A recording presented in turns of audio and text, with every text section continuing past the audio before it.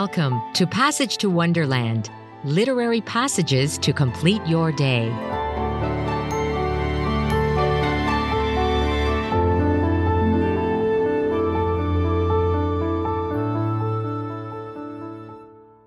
How often have you wished something magical was real?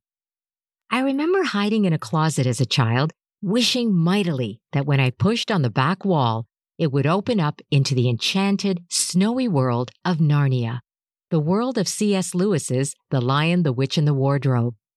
There's a book that explores the magic and inspiration behind Narnia.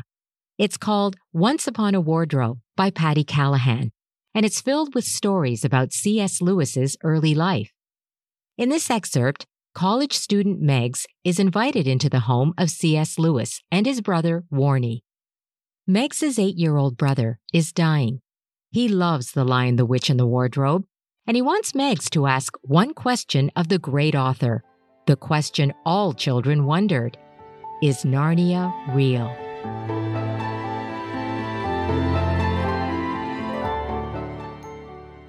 Warnie stops, stamps his feet on the brick entryway, and opens the door. A pale lemony light falls out. And even if I've changed my mind, even if I've second thoughts, there is no turning back now.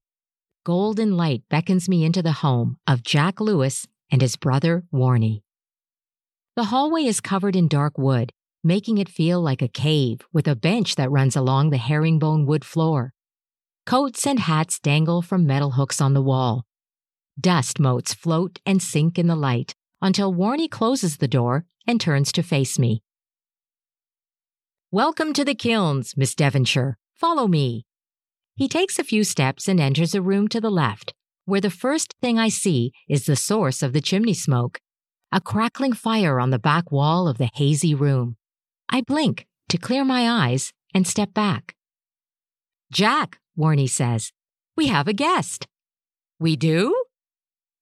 That booming voice I heard in the lecture hall is no different here, and it fills the room. My sight finds the man with that beautiful sound. He looks up with a beaming smile. C.S. Lewis sits in a large leather chair with a book on his lap and a pipe dangling from his mouth. His eyes are clear and cheerful as he looks right at me. He stands and places his book on a side table. "Hello." He has the same look as Warnie, though perhaps a bit shabbier, if anyone asks me. His brown felt slippers are half on, half off, with the backsides turned down. His shirt mussed and wrinkled, his jacket elbows worn almost clear through. "Welcome to the kilns." "Jack," Warnie says, "this is Miss Megs Devonshire. She has a most important question for you." Warnie holds out his hand to me. "Do take off your coat and mittens, and while you ask my brother your question, I will go make us some tea." I unbutton my blue wool coat and remove it, slip off my mittens, and Warnie takes them from me.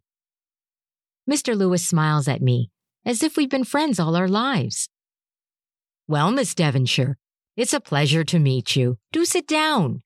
Now, what kind of question do you have for me?" Mr. Lewis's voice is so welcoming that again I find myself telling the truth, as straight up as if I've practiced. "My little brother George is 8 years old, sir. He's very sick, and he asked a favor of me. He asked me to find out if Narnia is real." When I told him that of course it wasn't, he insisted on knowing where it comes from. "I'm sorry if I am ruining your lovely evening. Mom does say I can be a pest, but I'm willing to be a pest for this undertaking." "Dear Miss Devonshire, whoever told you Narnia isn't real?" He taps his pipe onto a tray. He leans closer. "Who?" "No one, sir. I attend Somerville College reading maths. I'm smart enough to know your story is made up. I just want to be able to explain to George where it comes from. When I suggested your imagination, that wasn't good enough for him. He wanted to know how, and, sir..." My eyes fill with tears threatening to run down my face. I don't know what to tell him. It feels like both life and death to me, and I don't know what to say. "Have you read the story, Miss Devonshire?" Yes, and I know it's a children's book. Mr. Lewis laughs with a bellow that startles me. Our mother had a mathematics degree herself in a time when women didn't do such things, but she was never above a good story, myth, or fairy tale. Embarrassment floods my mouth with a metallic taste, like I bit my tongue, and I can't find the words to defend myself. He waits. Finally, I speak with a stutter. Sir, I'm not above it. It's just, it's a children's book.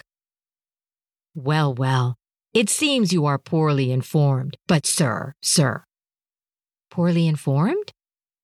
As I say in the front of the book, maybe someday you'll be old enough to read fairy tales again.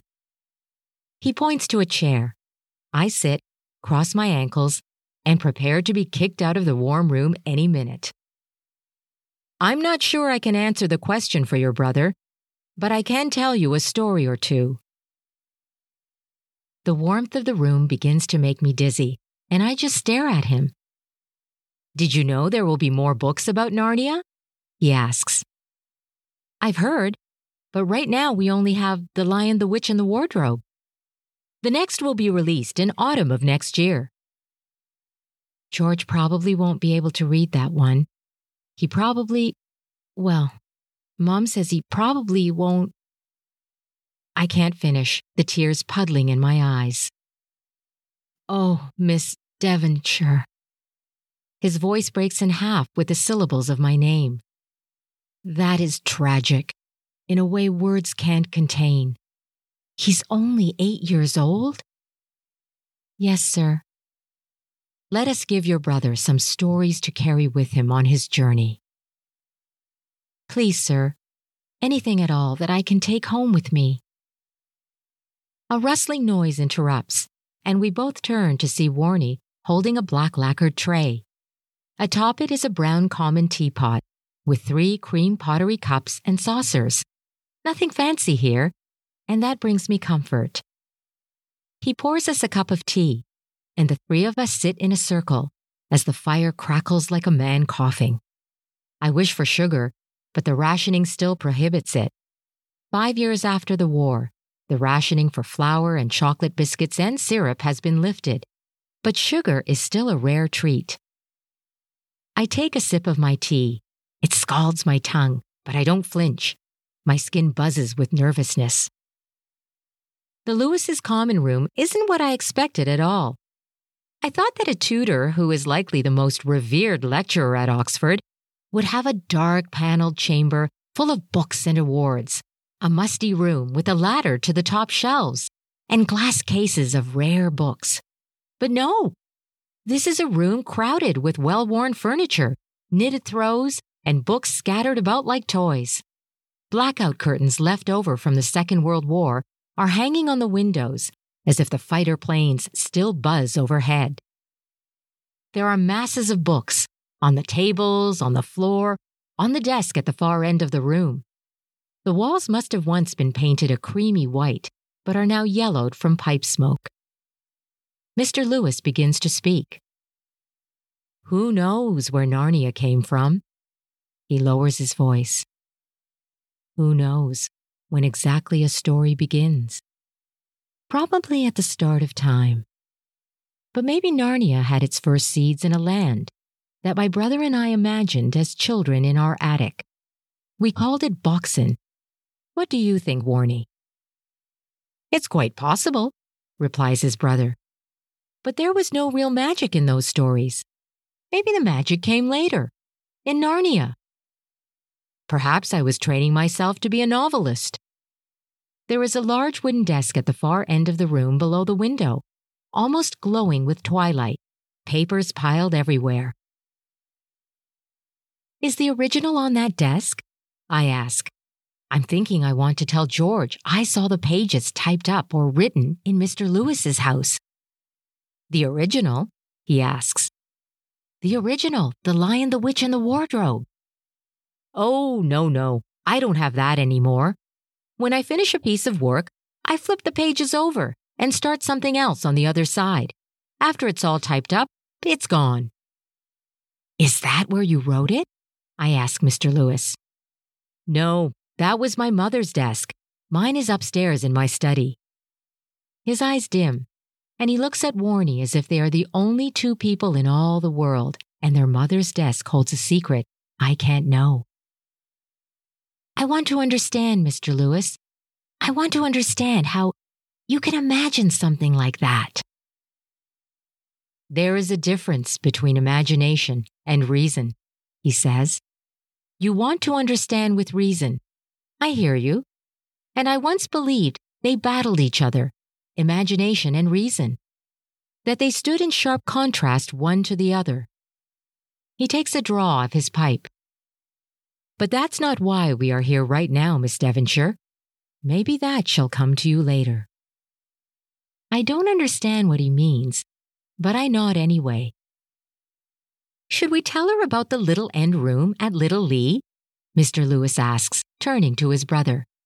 Which does, by the by, look like the kilns, don't you think? Yes, I do. Warnie sips his tea and nods. And yes, tell her. Then Mr. Lewis, in his charming accent and thunderous voice, begins a tale of two brothers in an attic in Ireland.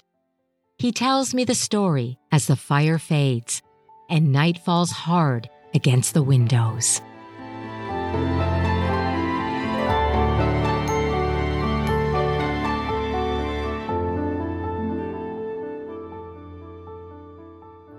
Six more books would be added to the Chronicles of Narnia series, and millions of children and adults would escape into that enchanted and elusive world. Reason is how we get to the truth. Imagination is how we find meaning. Today's passage is from the book Once Upon a Wardrobe by Patty Callahan, published by HarperCollins. Thank you for listening to Passage to Wonderland. Until next time, rest easy.